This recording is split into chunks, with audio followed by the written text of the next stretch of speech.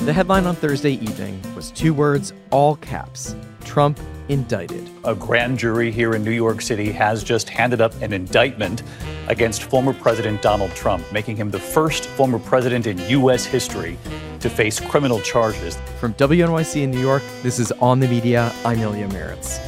This week in Israel, strikes, demonstrations, blocked roads, grounded planes, and a prime minister with his back against the wall. Netanyahu passed a bill that they wouldn't be able to remove him from office, saying to the attorney general, I don't care what you say, I'm taking control. And a new law in Utah is supposed to protect teens using social media. It's been called an invasion of privacy and paternalistic. But we don't let kids drink before a certain age. We don't let kids walk into a movie theater and see an R-rated movie. But when it comes to the internet, like, all bets are off. It's all coming up after this.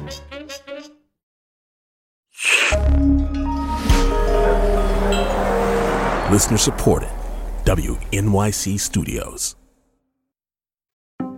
From WNYC in New York, this is On the Media. I'm Ilya Meritz, in for Brooke Gladstone.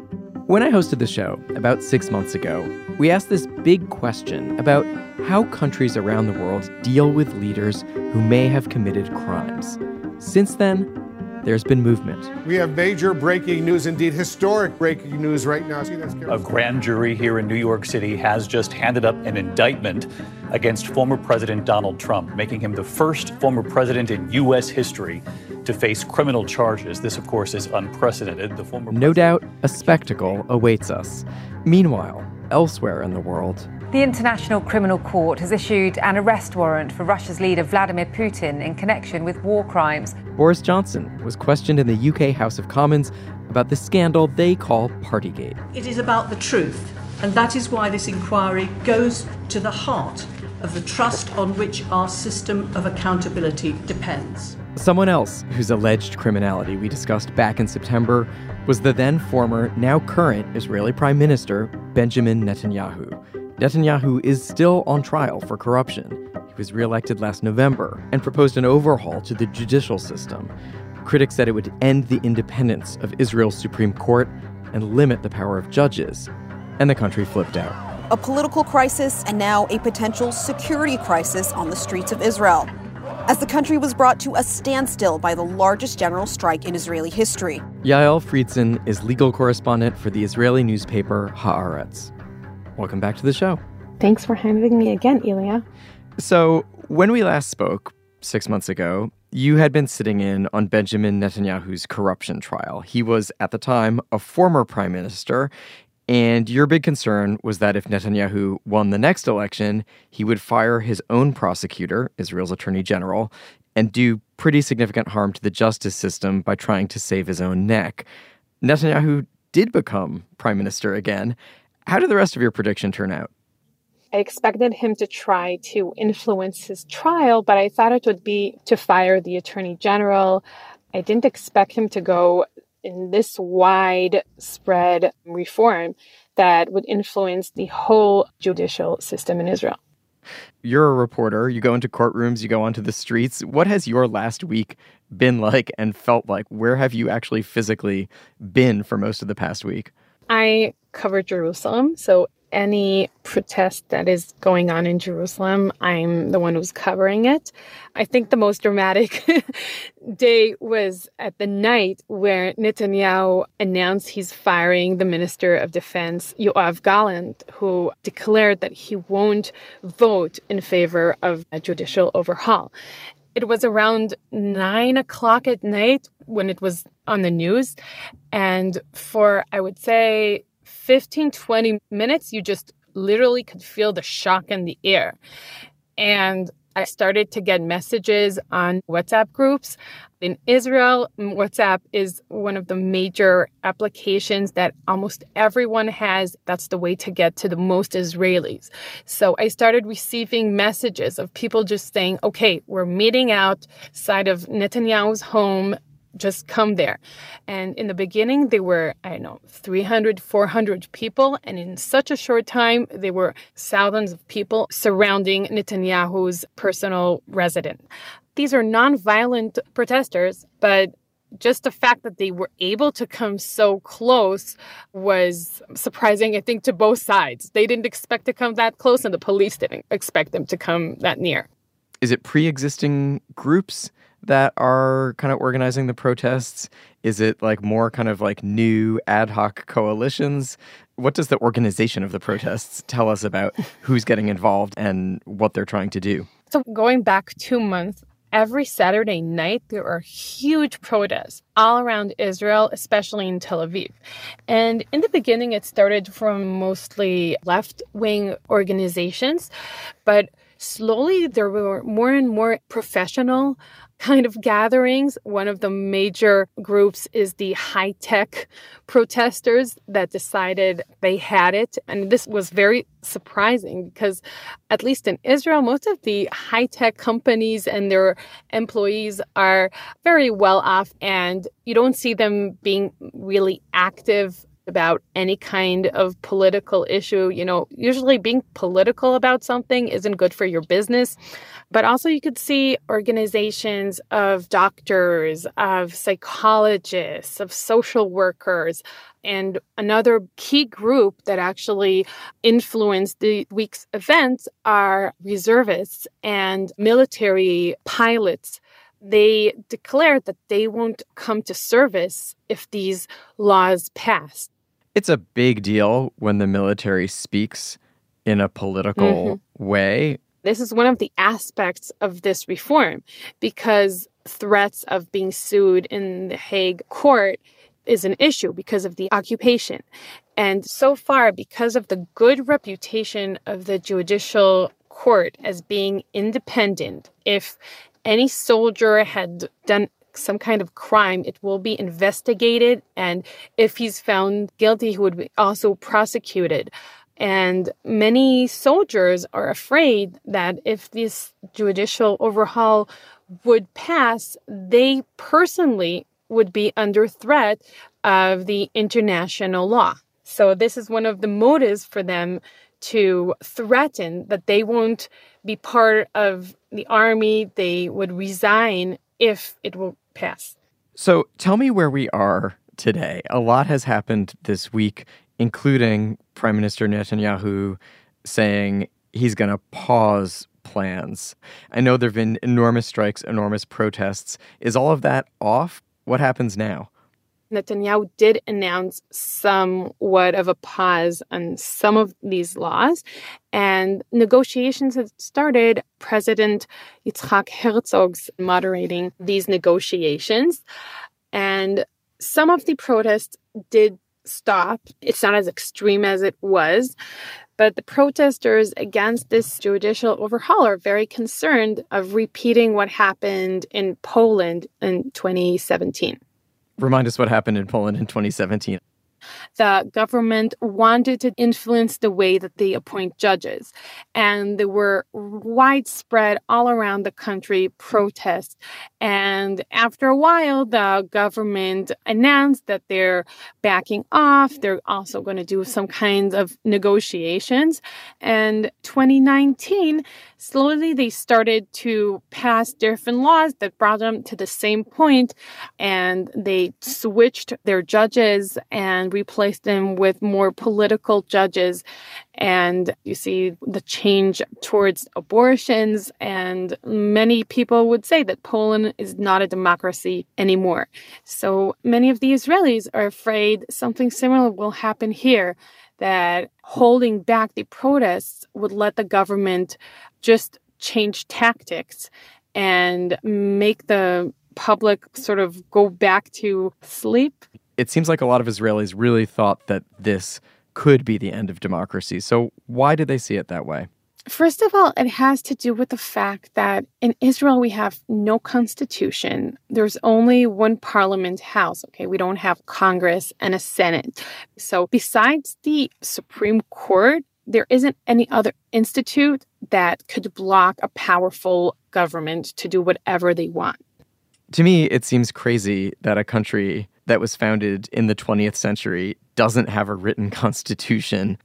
So one of the reasons that they couldn't agree in the past on a constitution is because the ultra-Orthodox parties wouldn't accept equal rights for everyone because their communities are segregated. Men and women are separated in the educational system, public transportation, in workplaces. In Israel, it is mandatory to be drafted to the army, everyone except of the ultra-Orthodox. There was a draft bill that was supposed to force ultra-Orthodox men to be drafted to the army, and that led to elections at least 2 times in the last 3 years. So this is one of the most major issues in Israeli politics today.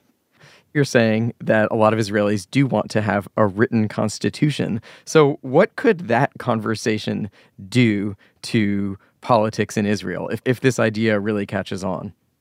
Even now, this whole protest and campaign is very cautious about their image and are trying to portray themselves that this is not just a left-wing struggles. There's also right-wing voters, and they're also cautious about referring to the Palestinians. And that's also one of the reasons that Palestinians are not part of this campaign and this protest. In a way, they're looking at this as this is an internal Jewish conflict because we anyway don't have our equal rights. We anyway aren't part of this democracy. I would say that there is, again, a very small group of protesters that they are talking about the occupation. They are reminding that when we're talking about democracy, we're talking about democratic rights for everyone who lives from the Jordan River to the sea. You know, I cover Trump legal stuff for NPR, and I've spent a lot of the past 2 weeks kind of on indictment watch here in New York. And, you know, the last time we spoke, I think you said that a plea deal probably would have been a good thing for Israel because it would have just resolved this process, even if it were resolved imperfectly. Do you still feel that way? Do you have new lessons for America? Yeah, I think that a plea deal would save us all from a judicial overhaul. Okay. Some people would say even, maybe they shouldn't have even indicted him. The police shouldn't even open an investigation just in order not to get to the same situation where we're now, where we have a prime minister that you can't trust his decisions are for the sake of the nation and not for his own personal sake. And that's very scary. Where am I reaching you, Yael? Where are you today? Well, I'm just about to enter an indie music festival and I'm in the car. So life as usual goes on to some extent in Israel? Yeah. And I mean, we're a few days before Passover, which is one of the Jewish major holidays. This whole judicial overhaul is creating lots of personal conflicts, family conflicts, people who are in two sides. People are actually a bit nervous about the upcoming holidays. Like, how is everyone going to sit around a table and have family meal without ending up yelling at each other? Yael, thank you. Thank you. Yael Friedson is the legal correspondent for the Israeli newspaper Haaretz. Coming up, Israel's campaign to stifle free speech inside the United States. This is On the Media.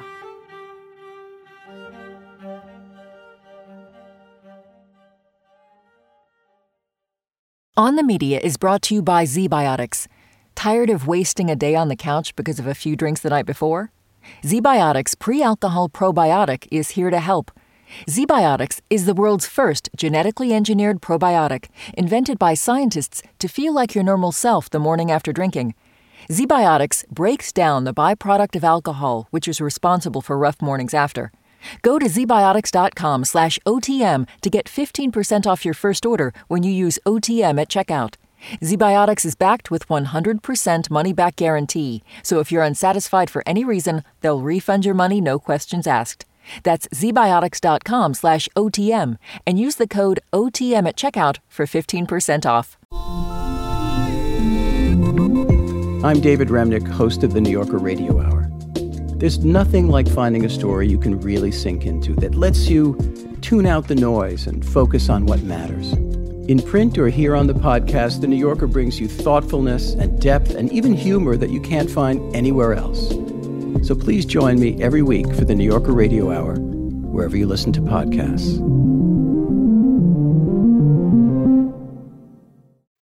This is On the Media. I'm Ilya Meritz, in for Brooke Gladstone. The United States is one of Israel's strongest allies, which is why when a boycott Israel movement threatened the country's image internationally, Israel's government responded.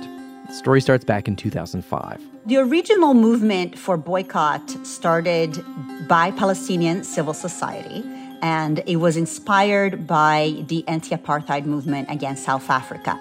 Julia Basha is the director of the documentary film Boycott and the creative director at Just Vision. It's a nonprofit media organization that creates content about Israel and Palestine. And in around 2011, Israel introduced an anti-boycott bill that made it really hard for Israelis to call for a boycott of Israeli companies that were operating in the West Bank. The film explores how Israel created an entire department, the Ministry of Strategic Affairs, to fight the boycott movement around the world. Any anti-Israel policy is an anti-Texas policy. The state of Georgia will no longer do business with companies boycotting Israel. The law signed by Governor Kemp today applies to situations where a boycott would affect any goods or services available in the state. The American laws require public employees and contractors to sign pledges that they will not boycott Israel. And there are versions of this in 34 states across the U.S., including OTM's home state of New York. Today I'm going to sign an executive order that says very clearly we are against the BDS movement, and it's very simple. If you boycott against Israel, New York will boycott you. Basha's film, first released in 2021, charts 3 suits challenging these laws. One brought by a Palestinian-American speech pathologist in Texas. My name is Bahia Maui. I'm representing myself, and I'm against this bill. What you're really hoping the state will do is completely repeal it. Repeal the anti-BDS statute. Repeal anything that has to violate my right to freedom of speech, my right to boycott, and to choose a political view of my own. Another by a lawyer in Arizona. I was just opening my annual contract from the state of Arizona, and I was rather shocked to see this. After my trip to the West Bank and seeing what I had seen, I was incensed enough that I said I couldn't sign this. And I had to file suit. And Alan Leverett, a publisher who runs the Arkansas Times. He was told he needed to sign a pledge to not boycott Israel if he wanted to keep the government as a paying advertiser. And these ads are actually a pretty big source of funding for the Arkansas Times. I just object to government saying, we got a big old wad of money over here, and we'll give it to you. We'll advertise with you. But here's the political position you need to take regarding foreign policy, for God's sake, and we're in Arkansas. One of the organizations you investigate in this film is the American Legislative Exchange Council, or ALEC. Do you want to explain what ALEC is and their role in kind of spreading these laws? ALEC is an organization that brings together state legislatures, conservative leaders, right-wing organizers, and big money, big corporations. They meet once a year in a big gathering.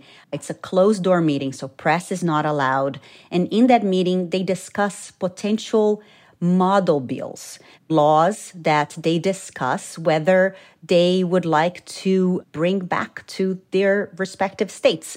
Most of the legislatures in attendance are Republicans. There are many bills that are about undoing environmental regulations, and the goal of those bills are all to pass consistent pro-business legislation so that corporations can work across state lines with very little friction. Now, most people don't know that ALEC is originally an evangelical organization. It was founded in 1973 by Paul Weyrich, and the goal at the time was to fight back against the social progress that had been made in women's rights. Desegregation was a big threat to the conservative movement at the time, and they felt that they needed to work at the state level to undo that progress that was happening in the 50s and in the 60s. They were going bankrupt in the 80s, and that's when the big business corporations came in and made them financially viable. And now you have these two interests, the business interests and the evangelical interests, that are producing all of these bills. And the anti-boycott bill was brought to ALEC by an evangelical organization called the American Center for Law and Justice that was founded by the televangelist Pat Robertson. Right, and there's quite a tangled web in this film. There is this intriguing dark money story, and in the doc you talk with an Israeli investigative reporter named Itamar Ben-Zakin, who was basically able to piece together a chain of money linking the Israeli Ministry of Strategic Affairs to ALEC and other religious and political groups in the United States who support Israel. What does that money trail tell us? The Ministry of Strategic Affairs in Israel was created with the open intent of fighting the boycott, divestment, and sanctions movement. And that ministry was initially put under the same kind of secrecy as the defense ministry, which means that Israeli journalists like Itamar, who were seeking to understand what in the world that ministry was doing to combat BDS, came back empty-handed because their FOIA requests were denied. Now, what was fascinating was that over the course of the 3 years that it took to make the film, by the end of production, Itamar finally was able to get the documents he was seeking. And he was able to do that because under the many numerous elections that Israel, has gone through over the past few years, at one point, Netanyahu wasn't elected. And so there was a new government, and that new government actually decided to close the Ministry of Strategic Affairs. And as part of its effort to kind of sabotage the way that the ministry had been working, this is all internal politics of the Israeli government, they handed over the documents to Itamar. Okay, so there's a breakthrough due to changing political control of the country. Yes. And so Itamar now learns that the Ministry of Strategic Affairs, as part of its effort to combat the boycott, divestment, and sanctions movement, has been trying to fund American organizations.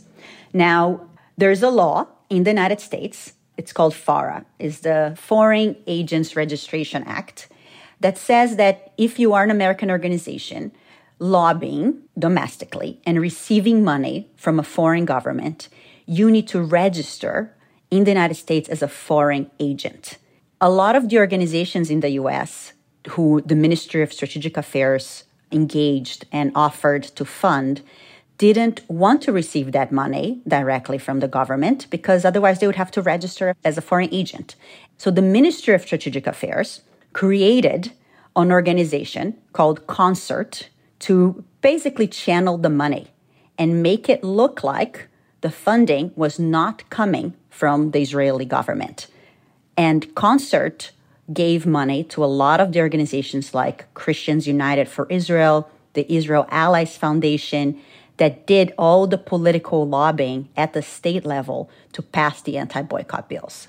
So you ended up learning in the process of making this film that the anti-boycott bills in the United States were not simply inspired by similar bills in Israel. They were actually written by an Israeli think tank called Kohelet. It's been really interesting with the protests now against judicial overhaul in Israel, how they brought to the public eye the Kohelet Policy Forum, which is a Jerusalem-based think tank that has received at least partial funding from Israeli-American businessmen, because Kohelet has been very much behind the scenes on a lot of right-wing policies, not only in Israel, but also in the United States. And I think there probably are audiences and publics who, up until now, if they hear about the anti-boycott law and they don't really understand about the consequences, they would think, oh, maybe, that's a good thing for Israel. But now that they see the other policies that Kohelet are pushing for internally in Israel, they might begin to see the similarities in the sort of authoritarian nature of a lot of these bills. One of the things I appreciate about your film is drawing some parallels and some comparisons with earlier boycott efforts. There was the anti-apartheid movement in the 80s, and then there's the Black American civil rights struggle in the 1950s and 60s.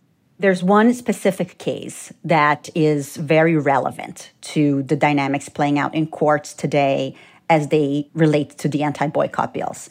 The African American community in Port Gibson, Mississippi, called for a boycott of the white merchants in Port Gibson. And they did that as a last resort. They very clearly say, we feel like we've tried dialogue, we've tried communicating, but segregation has continued. And now we need to take this action. And the white merchants responded by suing the NAACP, which was the main organizer, for all commercial damages that they had faced over the course of that boycott. The state Supreme Court in Mississippi ruled against the NAACP. And that case eventually makes its way 15 years later to the Supreme Court. Was the boycott still going on at that point? The boycott itself wasn't at that level, right? I mean, boycotts have obviously come and gone over the course of the civil rights era. But at that point, when the case ends up in the Supreme Court, it's an interesting moment because there's always been this tradition in the U.S. of boycotts. They go back to the actual origins of America, when Americans decided to boycott British tea as a way of affirming their independence from colonial Britain. But this is the first time now, in 1982, that the Supreme Court is asked to look at the question of whether boycotts are protected under the First Amendment. They unanimously rule that boycott is a form of speech protected under the First Amendment. Since then, we have never had a challenge until now. So as you show in this film, dozens of states enacted anti-boycott laws in the late 20-teens, right up till 2020, focused on the Israel issue specifically. And you follow three people who challenged those laws in their states, in Texas, Arizona, and Arkansas. Where do these laws stand today? The laws today, by and large, still exist in 34 states. The big difference now in many of these states is that because of the lawsuits that Americans from different political backgrounds have been bringing now over the past 5 years, the bills have changed because most of the lawsuits were ruled in favor of the plaintiffs. So, for example, Bahia Maui, a Palestinian American, she's a childhood speech pathologist. So she has a public contract, and she was presented with the anti-boycott law. She was told either you sign this or you're fired. And she said, I can't sign away my ability to protest Israeli actions. So she was fired from her job and took Texas to court. And she won in court. Similarly, Mick Jordal, who's an Arizona lawyer, also took Arizona to court, and he won. In Georgia, there was also a case of a journalist, and she won in Georgia as well. In Kansas, there was a math teacher, and she won as well. So across the country, when these cases are being brought to the courts are saying this is unconstitutional. The one exception to that case is Alan Leverett. And Alan is the newspaper publisher in Arkansas whose case has made its way through the courts over the past few years. The Eighth Circuit Court of Appeals eventually ruled against Allen, and the ACLU asked the Supreme Court to take up the case and review it. And we learned actually just a few weeks ago, the Supreme Court didn't really say why. It just passed on taking it on at this point. So now we are in a bit of a bizarre situation in America, where if you are one of the 7 states that live under the Eighth Circuit Court of Appeals, you are not protected by the First Amendment if you decide to engage in a boycott campaign. The ruling in the Eighth Circuit is not limited to people who are boycotting Israel. The ruling basically says boycotts are not protected, period. So environmental groups that want to call for a boycott of the fossil fuels industries, not protected.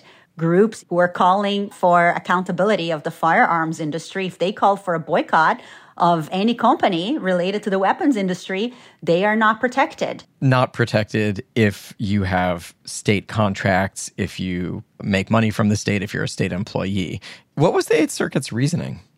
The Eighth Circuit reasoning was separating the act of not purchasing something with the speech of why you are not purchasing it. So in their logic, you can call for a boycott. You can explain why you boycott, but you can't actually boycott. I can more easily imagine the reverse situation where, for instance, the Palestinian-American woman in your film might not want to purchase Israeli products. That would be pretty understandable given her background, but she just might not talk about it. Would that, I mean, we're getting into like some extremely like murky and bizarre and potentially very intrusive territory if the state were to get involved there. That's exactly the territory that we could be going into. Because the only way to monitor whether someone is boycotting or not is by monitoring their speech, monitoring their social media, monitoring whether they're joining protests for Palestinian rights, by seeing what membership they have in organizations. So there could be whole investigations and then trials where people are deciding if someone is engaging in a boycott or not. And that's a pretty scary future. I know you've lived and worked in and around the Middle East for many years. This film is really so much about America and how we as Americans understand our Constitution and our system of self-government. Are you sort of surprised that you ended up here? It was an interesting process for our entire team at Just Vision. It was really shocking to us that the anti-boycott bills were able to pass with so little public scrutiny. The vast majority of Americans still to this day have no idea that these bills exist in the books. And we really wanted to make sure that people understood that, I think there's often a sort of reluctance to want to get engaged in Israel and Palestine for a variety of reasons, but that reluctance will end up coming back to bite you. Julia Basha is the director of the documentary film Boycott. Thank you so much, Julia. Thank you for having me, Leah. Coming up, are the kids all right? This is On the Media. This is On the Media. I'm Ilya Meritz, in for Brooke Gladstone. Last week, TikTok's CEO, Shou-Zi Chew, became the latest tech executive to have his come to Congress moment.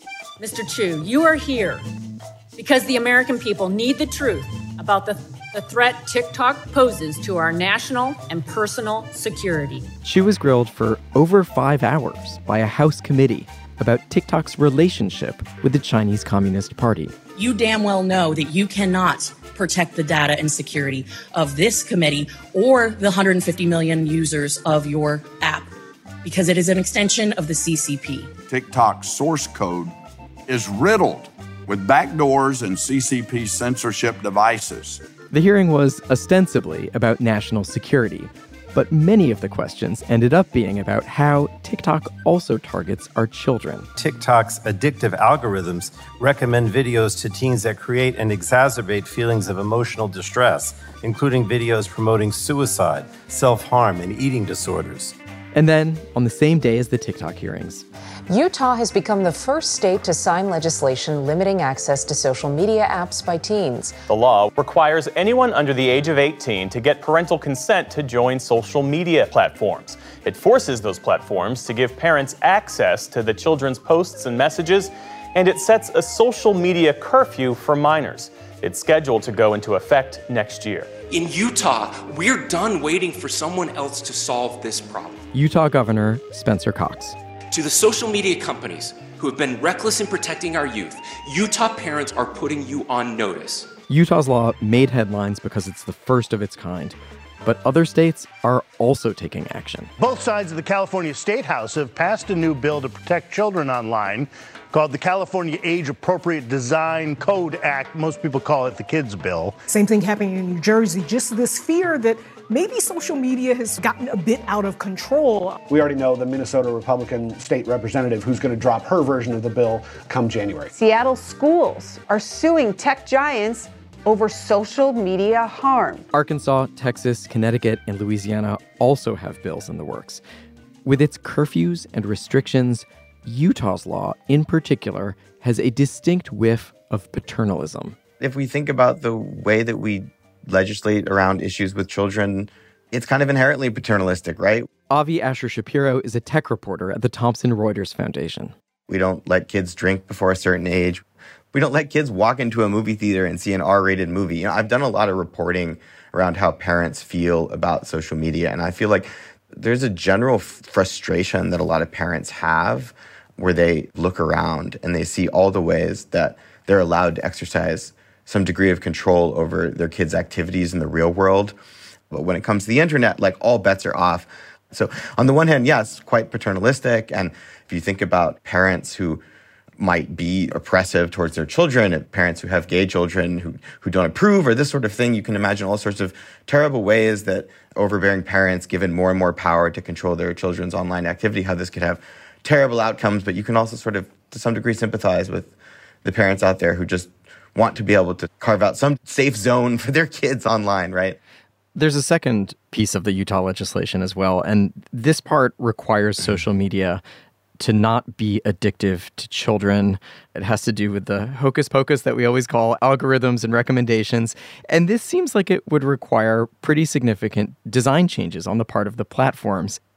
Yeah, I mean, this strikes me as similar to sort of what happened in California, I think, last year, where there was the Age Appropriate Design Act, but then there was also this other twin piece of legislation, the Social Media Platforms Duty to Children Act, which failed, actually, in the face of very strong lobbying from the social media industry, which had been designed to sort of raise the bar of liability on platforms. If they couldn't demonstrate that they were taking steps to limit the addictive nature of their platforms towards children, they would basically be open to fines and lawsuits.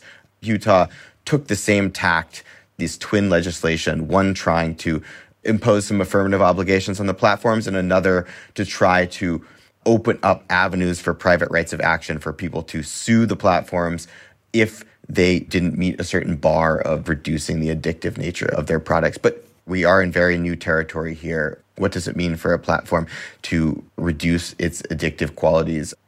We're beginning to see legislatures and the courts wade in to see if they could sort of untangle that. I would imagine these laws might also be open to legal challenge by some of the social media companies. Over the next year, we're going to see a number of major legal challenges to these kinds of regulatory approaches. The California Age Appropriate Design Act is already being challenged in the courts. These age verification stuff, honestly, I wish I knew how it would play out, right? There's all sorts of very strange things that could end up happening. Like Louisiana passed this Act 440, which would require residents to submit like a driver's license for age verification to access adult websites, whatever that means, adult websites. And so this question is, where is this age verification services going to happen? If we're getting into the point where digital services are going to require to know exactly who is on their platforms all the time, and if they aren't certain of that, they could be open up to some sort of legal liability. I think there are reasonable concerns about really incentivizing websites to even do more tracking of us online. In February, you published an article about how some parents are suing tech companies trying to hold them liable for their children's mental health problems. And some of these cases are very, very sad. The parents' argument, as you write, can be seen as similar to earlier lawsuits against tobacco companies, where the plaintiffs basically were trying to show that cigarette makers knew their products were addictive and they knew that they were bad for people's health. So tell me about the Social Media Victims Law Center, which is a firm co-founded by veteran trial lawyer Matt Bergman. Yeah, so this was, I thought, a fascinating encapsulation of American life here, where we have trial lawyers all over the country, many of whom cut their teeth suing the asbestos makers, the tobacco companies, have started to notice in the last couple of years that social media companies may be vulnerable to the same sort of attack in our legal system, using product liability law and very robust tools within the American legal system to hold companies responsible for injuries that their products cause. How many parents at this point do they have involved? They had signed up over 1,200 clients, hundreds of cases that were being built, 70 cases involving child suicide, over 600 cases that involved eating disorders. And this is just one firm. There's a bunch of firms doing this now, and there's actually consolidated litigation in California where 80 similar federal lawsuits from over 35 different jurisdictions are being considered because they raise a bunch of similar legal questions. One extremely sad example that stood out to me from your article was one in which a young person killed themselves. After the Roberts family's daughter died, they were able to get into her phone and find that on Instagram, she had been served up content kind of glorifying suicide, and that she, in fact, the method that she committed suicide, which was quite a kind of unusual method, that there was a video on Instagram that sort of demonstrated how to do that. And, of course, we have Section 230 in this country, which says that a platform cannot be held responsible directly for third-party content. So Instagram did not create this video. They just hosted it. But the argument of these lawsuits is that certain design decisions that these platforms made in promoting this material and allowing it to thrive should open them up to liability. Even though they didn't make the video themselves, they are responsible for driving so much attention to the video and allowing it to stay up for so long and reach such vulnerable children. From what I've read, there's a different Chinese version of TikTok that's also part of the ByteDance family, Douyin, and it actually has more restrictions than we do here. For children under 14, there's a 40-minute usage limit. There's a curfew, somewhat similar to what the Utah law calls for, where they can't use it at night. Are they having a similar conversation over there? They had a big 60-minute segment on this.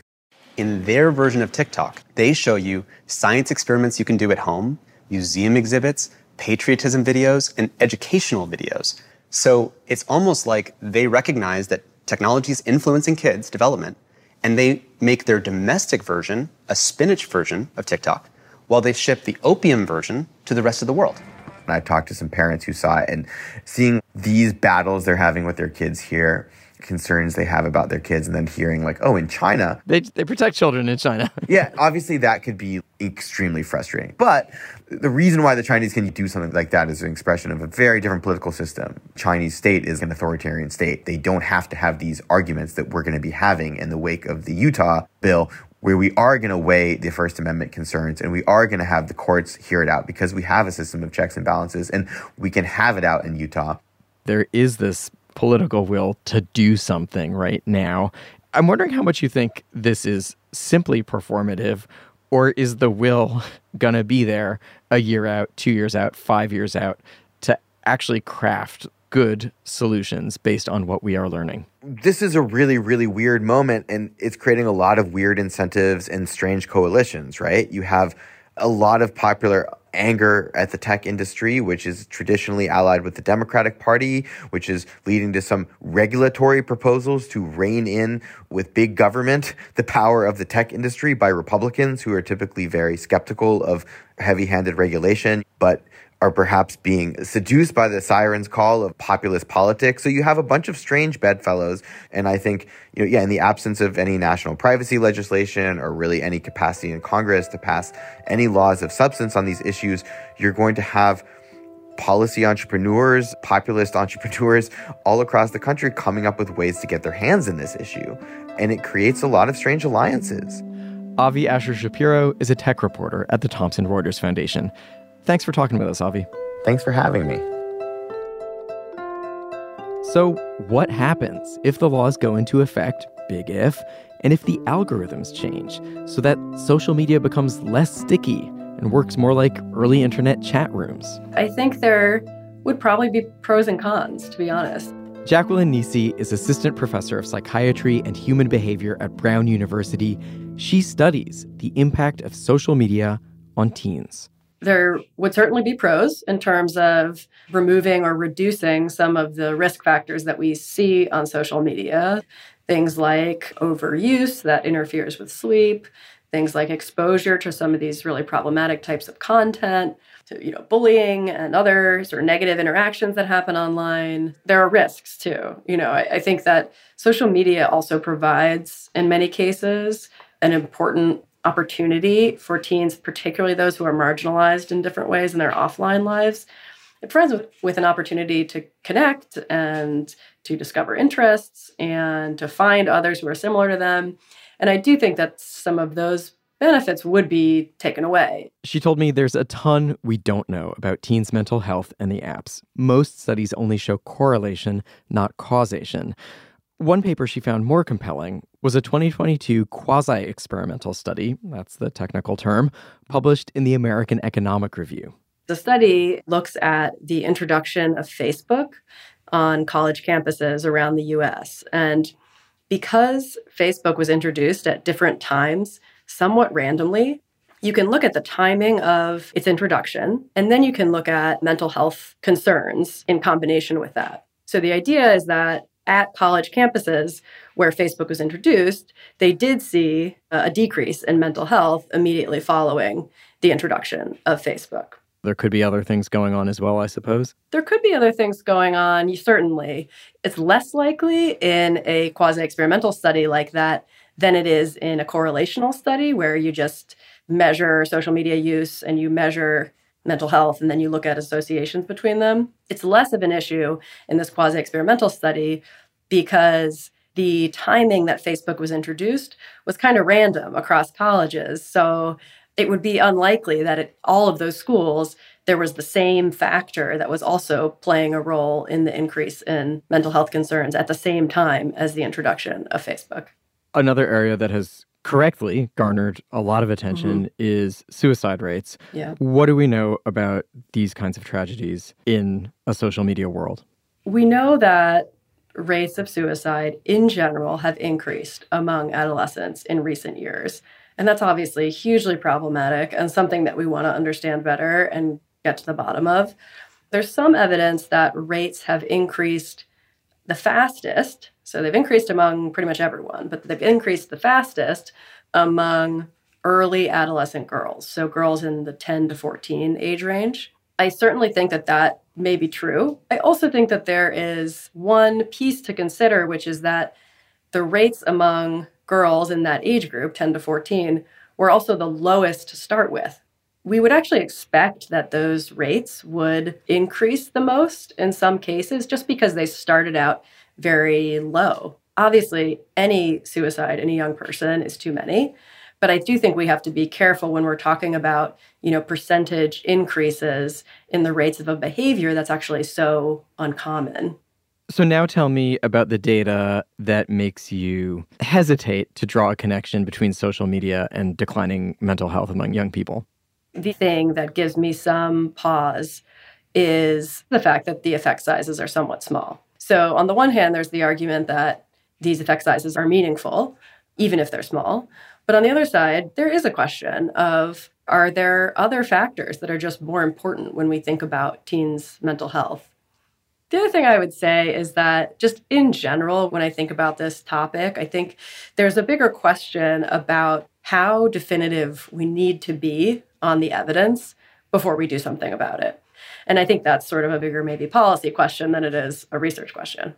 Have there been any surprising conclusions that you've come to in this research? Any specifics you wish that, more people outside of the academy would know about? I think one of the things that's actually surprised me in this research is we would expect that teens who are more vulnerable in different ways, so whether that's teens who have existing mental health concerns or teens who are struggling socially in their offline lives, then have a harder time on social media as well. So running into more of the risks online. And we do find that. But we also find that those same teens who are more vulnerable are also encountering more of the benefits online. So they're really taking advantage of social media, connecting with others and, discovering their interests and exploring identities. I just think that's really interesting that it's these more vulnerable youth that are both encountering more risks, but also taking advantage of more benefits. How optimistic are you that we will be able to really learn something so that 5 years from now, 10 years from now, we can definitively say, this is what social media does to young and developing brains. This is how we should configure it. The field of social media research in particular is still somewhat early in terms of the typical trajectory of, fields of science. Social media has not actually been around that long. So I do think that we're somewhat early, particularly in terms of studies that are able to establish causality. It's going to be difficult to ever reach a point where we can say 100% for sure, these are exactly the ways that social media is causing problem for teens, and these are exactly the ways that we should fix them to make it better. So I think that there is a certain amount of needing to decide sort of when do we get to the point where we feel the evidence is strong enough to make some changes. There's a question that we ask a lot on this show in different forms, and I think it applies really strongly here, which is, what advice would you give to news consumers trying to make sense of this issue, especially for parents, but not only parents? How do you make sense of teens, young people on social media when there's a lot of studies, but a lot of the conversation lacks precision and it lacks conclusive evidence? What's your advice for news consumers? I really feel for parents of adolescents right now because it is really hard to track what's accurate and what's not coming out of the headlines related to this issue. There's a lot of panicked headlines out there, a lot of very negative headlines. So I think the advice that I would give would be to dig a little bit deeper when people do come across straightforward and negative statements about social media having a causal effect on teens' mental health. So see where that data comes from, see if it's trustworthy. The other thing I would say just for parents sort of outside of consuming the news on this topic is that some of it just comes down to, what do we ultimately think is best for our kid? Excellent. Jacqueline Nisi, thank you very much. Thanks so much for having me. Jacqueline Nisi is Assistant Professor of Psychiatry and Human Behavior at Brown University. That's it for this week's show. On the Media is produced by Micah Lowinger, Eloise Blondio, Molly Schwartz, Rebecca Clark-Callender, Candace Wong, and Suzanne Gaber, with help from Tammy George. Our technical director is Jennifer Munson. Our engineers this week were Andrew Nerviano and Sham Sundra. Katya Rogers is our executive producer. On the Media is a production of WNYC Studios. Brooke Gladstone will be back next week. I'm Ilya Meritz.